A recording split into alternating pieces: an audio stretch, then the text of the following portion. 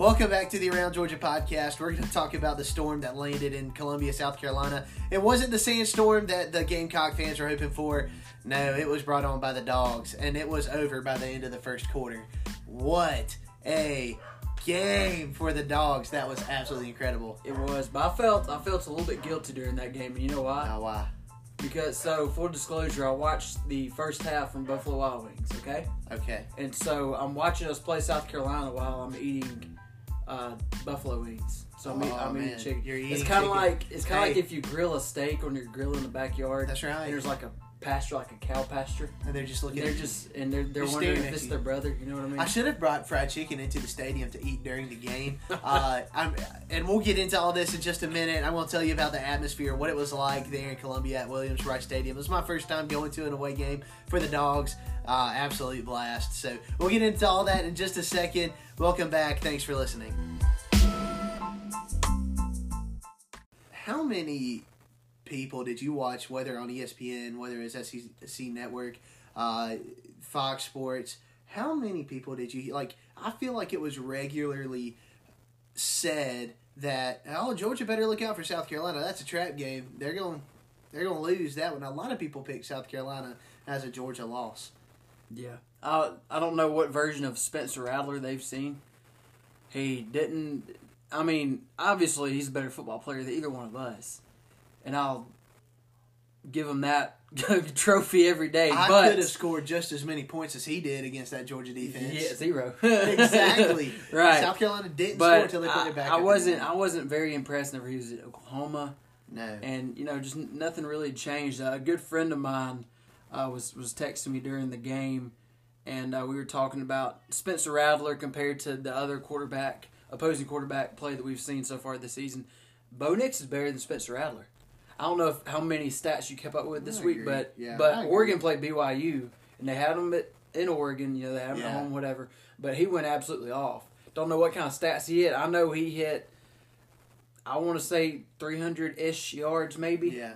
I mean, he was up there. Bo Nix put 3 on the board against Georgia. Right. I mean, that's more than 0, regardless. Yeah. And they looked good. So. Yeah.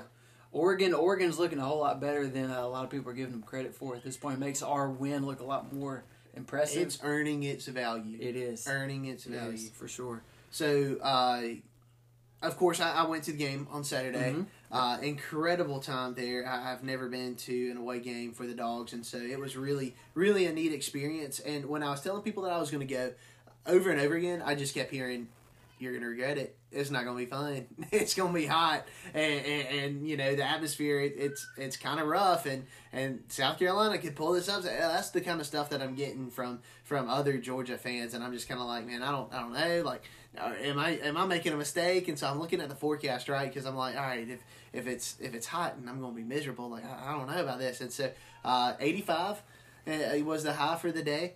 And about 60 was the low. So I was like, okay, all right, it's going to be all right. So Dad and I jump in the car, and we go down there. And I kid you not, the South Carolina road system is the armpit of the United States of America. Oh, yeah. Would you agree? Well, they don't pay anywhere near the same sales tax we do in the state of Georgia, and it shows. Because that goes directly to your... So it was absolutely awful. And so, of course, we sat in traffic for an hour. An hour waiting on it to move, and so that was pretty frustrating. I thought we were going to miss kickoff there for a second, but we finally got going, finally got to the game, parked 2 miles from the stadium in a random sketchy back alley parking lot that did not have any no parking signs, or we won't tell you, so it was free. But that was a walk. That was a you guys walked that whole? We walked to the stadium. No buses? And walked back. There were some, but we didn't see any. So it was a walk. So we get down the road, we walk to the stadium, and we're walking past some Georgia fans, and you're hearing people yelling "Go Dogs" and stuff, and we walk into the stadium, and they're all yelling, "Go Gamecocks" and all this stuff, and they're getting excited about the game. And then we get to our seats. And when we get to our seats, I immediately looked at the student section. I wanted to compare it, all right, I've been to some ACC games. I've been to several games at Carter Finley Stadium and at North Carolina State. I've been to several games at, or not several games, but I've been to a game at Duke, the Duke-Miami game. And I'm just not going to lie, their football atmosphere, all right, NC State's is okay. Duke's was more like, I mean, I've seen more hype high school football games. I'm just going to say it like it is. And I don't know, like that was in 2017. The NC State games I went to, I mean, I was at an NC State, Florida State game. The fans brought it. The student section was lacking. It's like they didn't fill up until, really, they didn't fill up. It was a ranked matchup, which is a rarity for NC State in 2016, and the stadium just never really got completely full. So I was a little underwhelmed, but it was not too much of a letdown. It was a pretty intense and loud crowd. So I'm expecting it to be what I see at Georgia games, right? Like, Georgia plays, I'm forgetting who we played week 1. Already. Samford. We played Samford at home, and the students are sprinting into the student section. That was week 2. Week 2. Yes. First home game. Yes. Students are sprinting into the student section. Sprinting. For a cupcake. For Samford. For a cupcake. Samford. And so we sprint into the student section. It's packed out by game time for Samford. And so I thought, oh, well, the number 1 Georgia Bulldogs are coming into the are rolling into Williams-Brice. Their students are going to show up. I look at their student section, and it ain't even 75% full.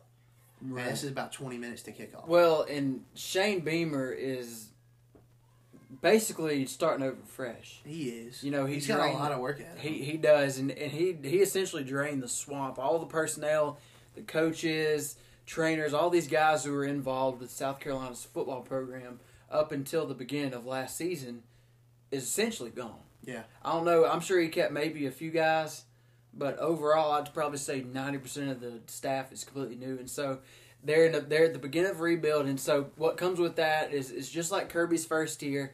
I was personally at the game his first season. We were talking about this earlier when we lost to Vandy at home. We lost to Tennessee at home. The Hail Mary. Lost to Georgia Tech at home. Georgia Tech at home. I was at all 3 of those games. Yeah. And that was Kirby's first year, and it's really easy to get negative during the beginning of that rebuild, sure. and to kind of be pretty pessimistic about what the future holds. But you hang in there, and you tough it out and say, this is just kind of growing pains that you go through when you're trying to reinvent your program and give it a different identity than what it's had before. So we walk into the stadium. Of course, the student section nowhere near being full. Mm-hmm. It filled up about 95%, about halfway through the first quarter.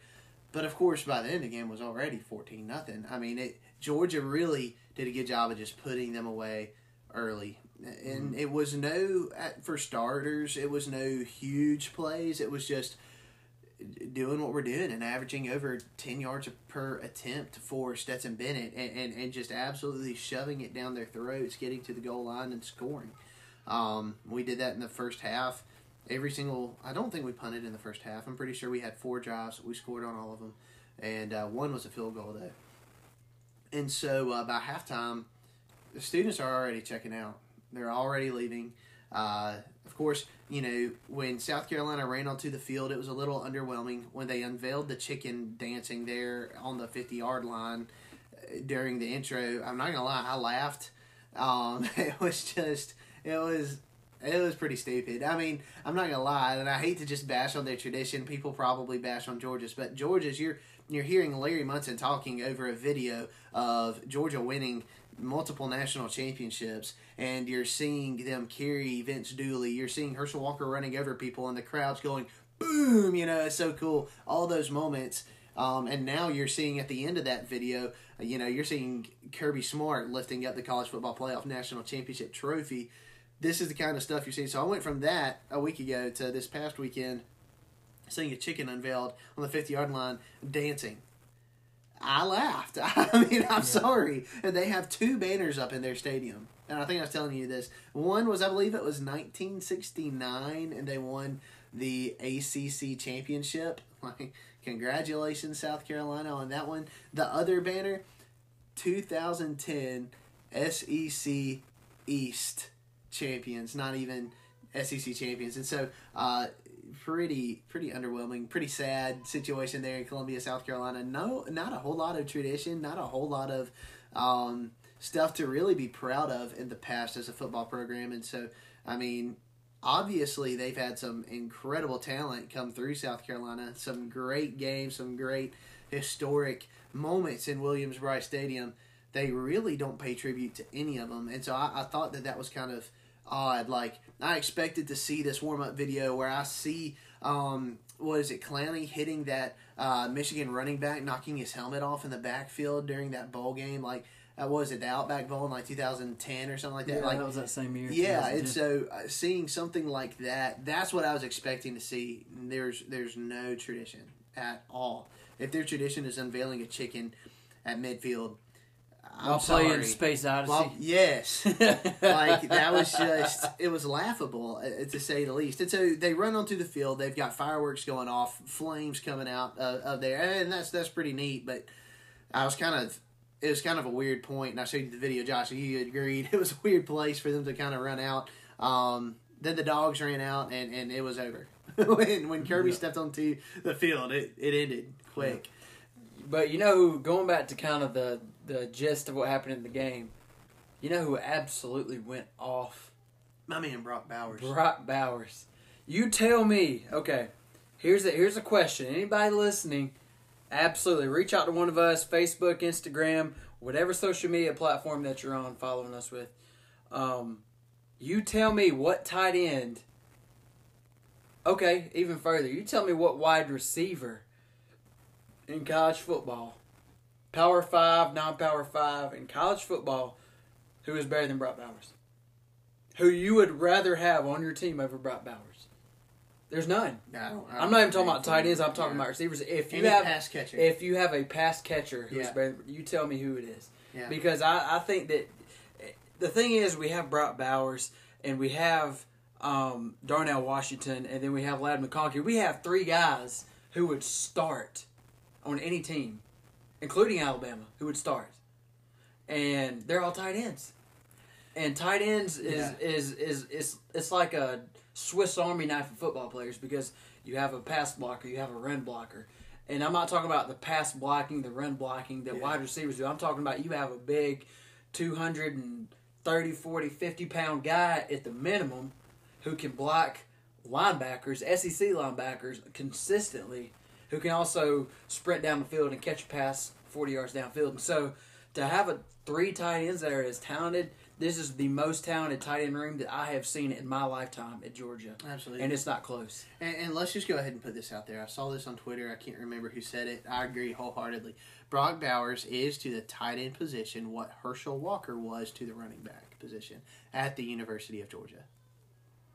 Would you not agree that Brock Bowers is the greatest tight end to ever come through the University of Georgia?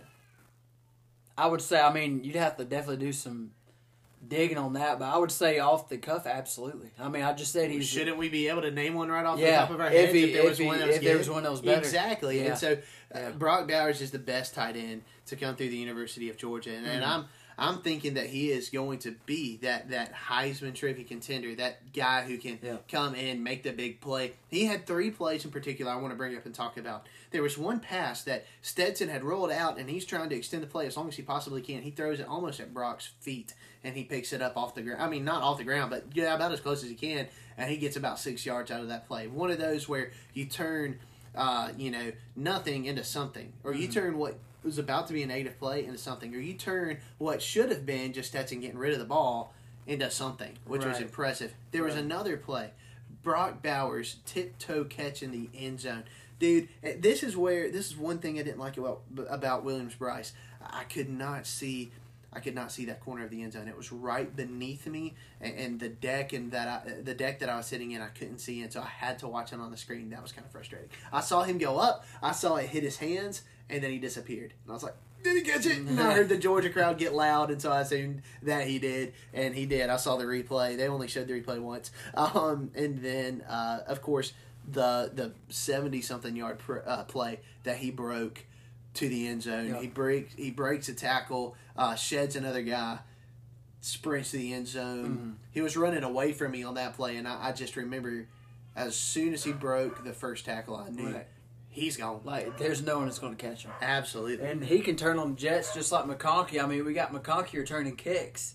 Exactly. And, I mean, these guys, Darnell Washington's over there. He's 10 foot 8 inches tall and 400 pounds. And he's over here hurdling guys. People up and hurdling them and just absolutely trucking them. Yeah. And so to have the amount of talent that we have.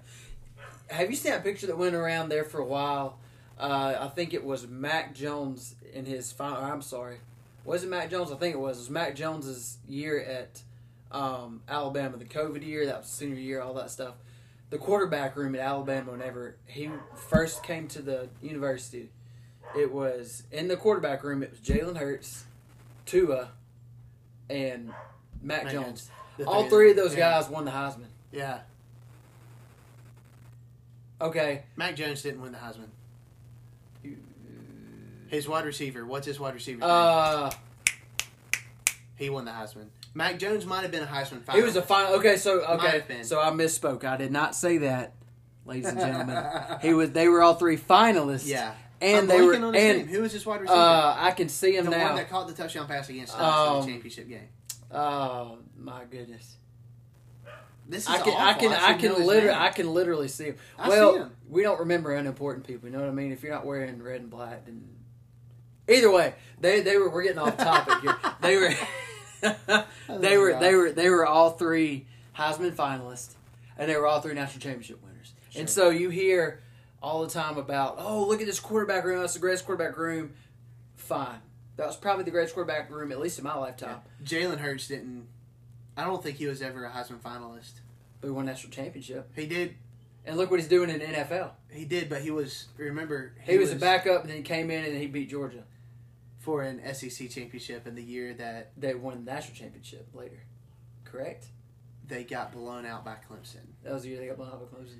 Jalen Hurts was getting beat by Georgia and got bailed out by Tua. So Jalen didn't do as much. But think about it. Still though, the amount of talent, three highly touted. Yeah, they're all three starting right now in the NFL. They all just won this weekend. Yeah, Jalen's with Philly, Tua's with Miami, and Mac Jones with New England. So they're all. You're talking about NFL starting quarterbacks, talented, and so these guys you always hear about how good that quarterback room was. This tight end room is the equivalent of that quarterback room. But the thing is, the difference between that quarterback room and this tight end room is all three of these guys can essentially be on the field at the same time. They're contributing at the same time. At the same time. Those guys were just three separate ways. Absolutely. So, but I think that the future is bright with these guys. They're all young. I think Darnell is the oldest of the bunch. I'm pretty sure. I think he's a junior. Is that right? I don't know what year he is, but he's been around. I want to say he's an upperclassman, much longer than at least by a year. So. And then Ladd and Brock Bowers, I think, are sophomores. Both, sure. Yeah. But either way, the future is bright as long as these guys are still at UGA. We got obviously all these different targets that Stetson has used as far as wide receivers. New guys coming up, and they're catching the ball and making some plays as well. So we definitely, everyone was so concerned about our defense, but it's at this point, knock on wood, at this point, we're scoring 30, 40 points a game.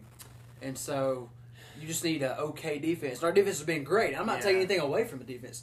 But we're saying if our defense was average, I think our offense could bail them out. Last year, it was the other way around. You know what I mean? The majority of the season, it felt like our offense was average and our defense was elite, and they bailed them out. Our offense, don't get us wrong.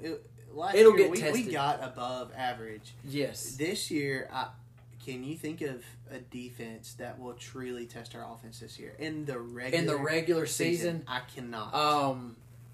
Florida always gives us fits because it's a rivalry. It's just like Auburn and Alabama. But if Alabama's way better than Auburn, it doesn't matter. Yeah. It's just something about its rivalries. We struggled with our offense in 2019. You remember that season? We just couldn't score on anybody. It felt like. But it was okay because we weren't giving up points. We still scored 36 on and we Florida. Beat Florida, right, that year? Beat them 36 to 12. I mean, it was something like that to 17 or something like that. Yeah, we ran away from them Right. in that game. And so I think that I don't think Florida has anything for us. But the only other team I would think of, everyone talks about Tennessee, circles Tennessee. But Kentucky, I think, could be something that could be an issue as well. And we could definitely have a fit with them if we don't bring our A game. But that's just playing the SEC. Absolutely. You know what I mean? And we just gotta show up with that same mentality that we had against South Carolina and Oregon.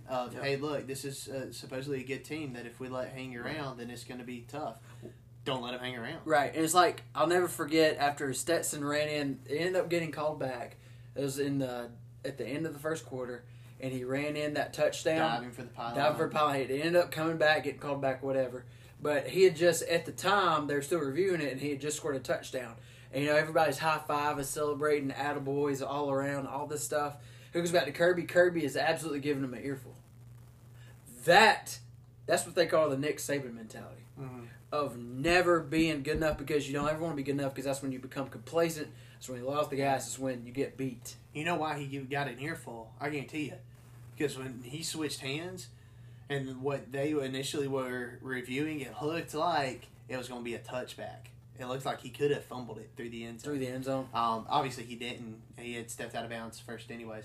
But, yeah, it was a little sketch. I'm not going to lie. And when we were watching the replay, we were like, oh, man, I hope he didn't let go of it. Yeah. You got those Tennessee vibes. You remember that overtime game against Tennessee? They fumble it through the end zone, touchback. We kicked the field goal and win. Yeah. That was awesome. But I think I don't really – and I'm looking at the schedule, and I think our biggest challenge this year – if we've got two, then Kentucky is one of them and would be the other one. But our biggest challenge this year is going to be Tennessee at home. Tennessee has been playing their lights out, and we're just going ahead and throwing this out there. So we're both about to call some upsets. And then we're going to give you our score predictions for Georgia, Kent State this weekend. Or as we like to call it, Georgia and me. State. So here's predicted. So Josh, we both looked at the schedule for Alabama for the rest of the season. We both picked a team to upset them because Alabama's going to be who we're going to face from the West. Everybody knows that. That's who we're going to face. Who beats them? By how much? And why? So do I have to narrow it down to specifically one? Give me the team that I mean. The team that I see the most likely. Yeah. I think Arkansas beats Alabama. All right, so tell me by how much, and tell me what you see in Arkansas that narrowly beat Missouri State at home this weekend. So Arkansas the West is worse now than it's been in a long time. Agreed. The East is way better than the West. Agreed. When was the last time that we saw the SEC East better than the West? 5, 6, 7 years probably at least. Probably 2007, 2008 when Florida was winning those national so over 10 years. About 15. 15 years, right. And so I think that, with that being said, every team in the East plays each other, plus two teams from the West, and vice versa. Every team from the West plays. Right. And so with Alabama, the only East teams that they're going to play is Tennessee, like they do every year. And I can't even remember who the other team is that they play this year. Vanderbilt. I'm talking about real teams. I believe Vanderbilt.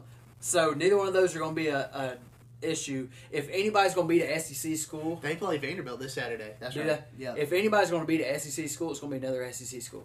More than likely. Not always, but more than likely. Unless you're Auburn and Penn State blows you out at home. But either way. Embarrassing. I think that Arkansas could give Alabama fits because KJ Jefferson is the best quarterback in the SEC who's not named Bryce Young, Stetson Bennett.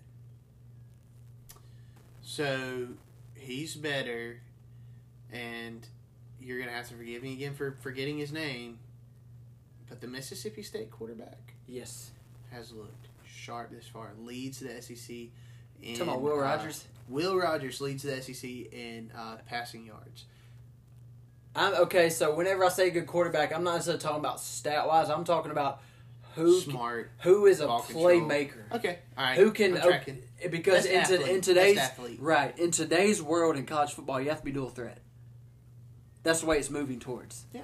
And the days of statues, Tom Brady's, Drew Brees', guys like and that. Let's just be real. Let's just go ahead and throw it out there. Right. JT Daniels, like statue, great, but is a statue. Right. Exactly. And I just think that KJ Jefferson gives Arkansas a good opportunity. Is that Arkansas? I'm pretty sure has them at home. They do. So they'll have home field advantage. That place is going to be dumping. It's going to be loud at that point. Arkansas is a top 10 team. They put up almost as many against South Carolina as we did. They gave up 30, yes, so their defense can be questionable. I think that if there is anybody who's going to beat Alabama in the regular season, they have the best shot, just barely above Ole Miss. I could see them squeaking by and beating Alabama by say 2 field goals, maybe 6, something like that. Maybe a touchdown. Alabama, one possession. So you think Alabama maybe has the ball at the end and Arkansas has to finish it on defense, that type of thing? Something like back, that. Or Arkansas is able to drive downfield. If they have the ball. Control the clock. If Arkansas has the ball late in the fourth quarter, then they win. Yeah. So that's what I say. All right. Who do you say? All right, so my prediction, I agree with everything you just said. I do think that Arkansas could be a trap game for Alabama. Mm-hmm. And I say that because Texas was a trap game for Alabama. If Texas is going to be a trap game for you, then let's just go ahead and face it. Vandy might could be, okay, too far, Kent. No, Texas is ranked. Texas is ranked now, but they got ranked. This is the first time I've ever seen a team lose a game while they were unranked. And after they lose a game, get ranked. Did you notice that they were unranked?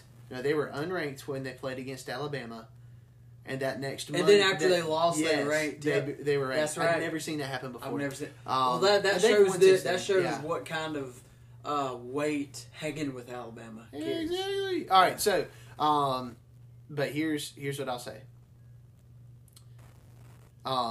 We already talked about a SEC East team that is playing lights out this year so far, and we gotta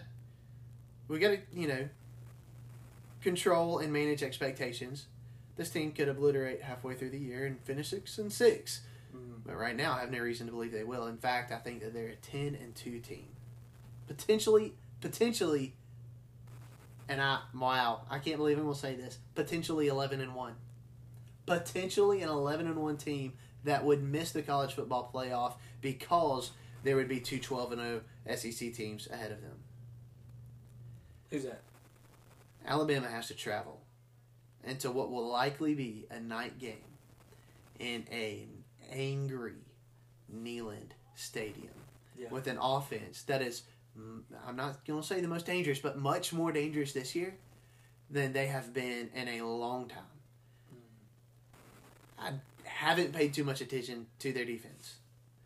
But they are winning games, and they are winning games good. Right. Alabama better not be sleeping when they go in there. I've got Tennessee by 2 touchdowns. Yeah, I think that could. I could see something like that happening. I just think Tennessee has a pretty high-powered offense. Yeah. Like you said, I'm not 100% on caught up with what they're doing on defense, just because you don't hear much about their team other than just how good they are on offense, how many points they put up. I could see that being a trap game as well.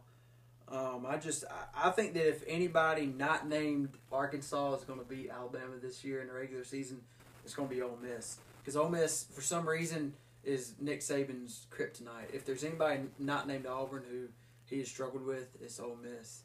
So we can see that getting there. But either way, we're officially through the quarterway point through the season. It's crazy. That's crazy. We just started 3-0, baby. 3-0. And so real quick before we let you guys go for this week, you want to do score predictions? All right, score predictions. Kent State. I've got the Dawgs on top, and it's not going to be by much. I do think we get another shutout. I just think we keep them out of I was going to say out of the field goal. That doesn't make sense. I think we keep them out of the end zone. And I think that it'll be all right, I'm going to give them a field goal, 41-3. 41-3. I don't think we come out and I don't think we hang 50 or 60 on them. I think we're going to be conservative, just like we were against Samford. We're going to run the plays that Kirby wants to run, And our defense is going to play good, 41-3 over Kent State. And we'll go into the next week ranked number 1. 38-zip. I'd say that that would probably be where that one would end at. I don't see us giving up any points to them, even though we did give up some points at the very end to South Carolina. They somehow scored on our third string offense. So wasn't too happy about that, but definitely think that we can keep Kent State out of the end zone, and we should be able to keep them out and go on to the SEC play after that and get back to the good game.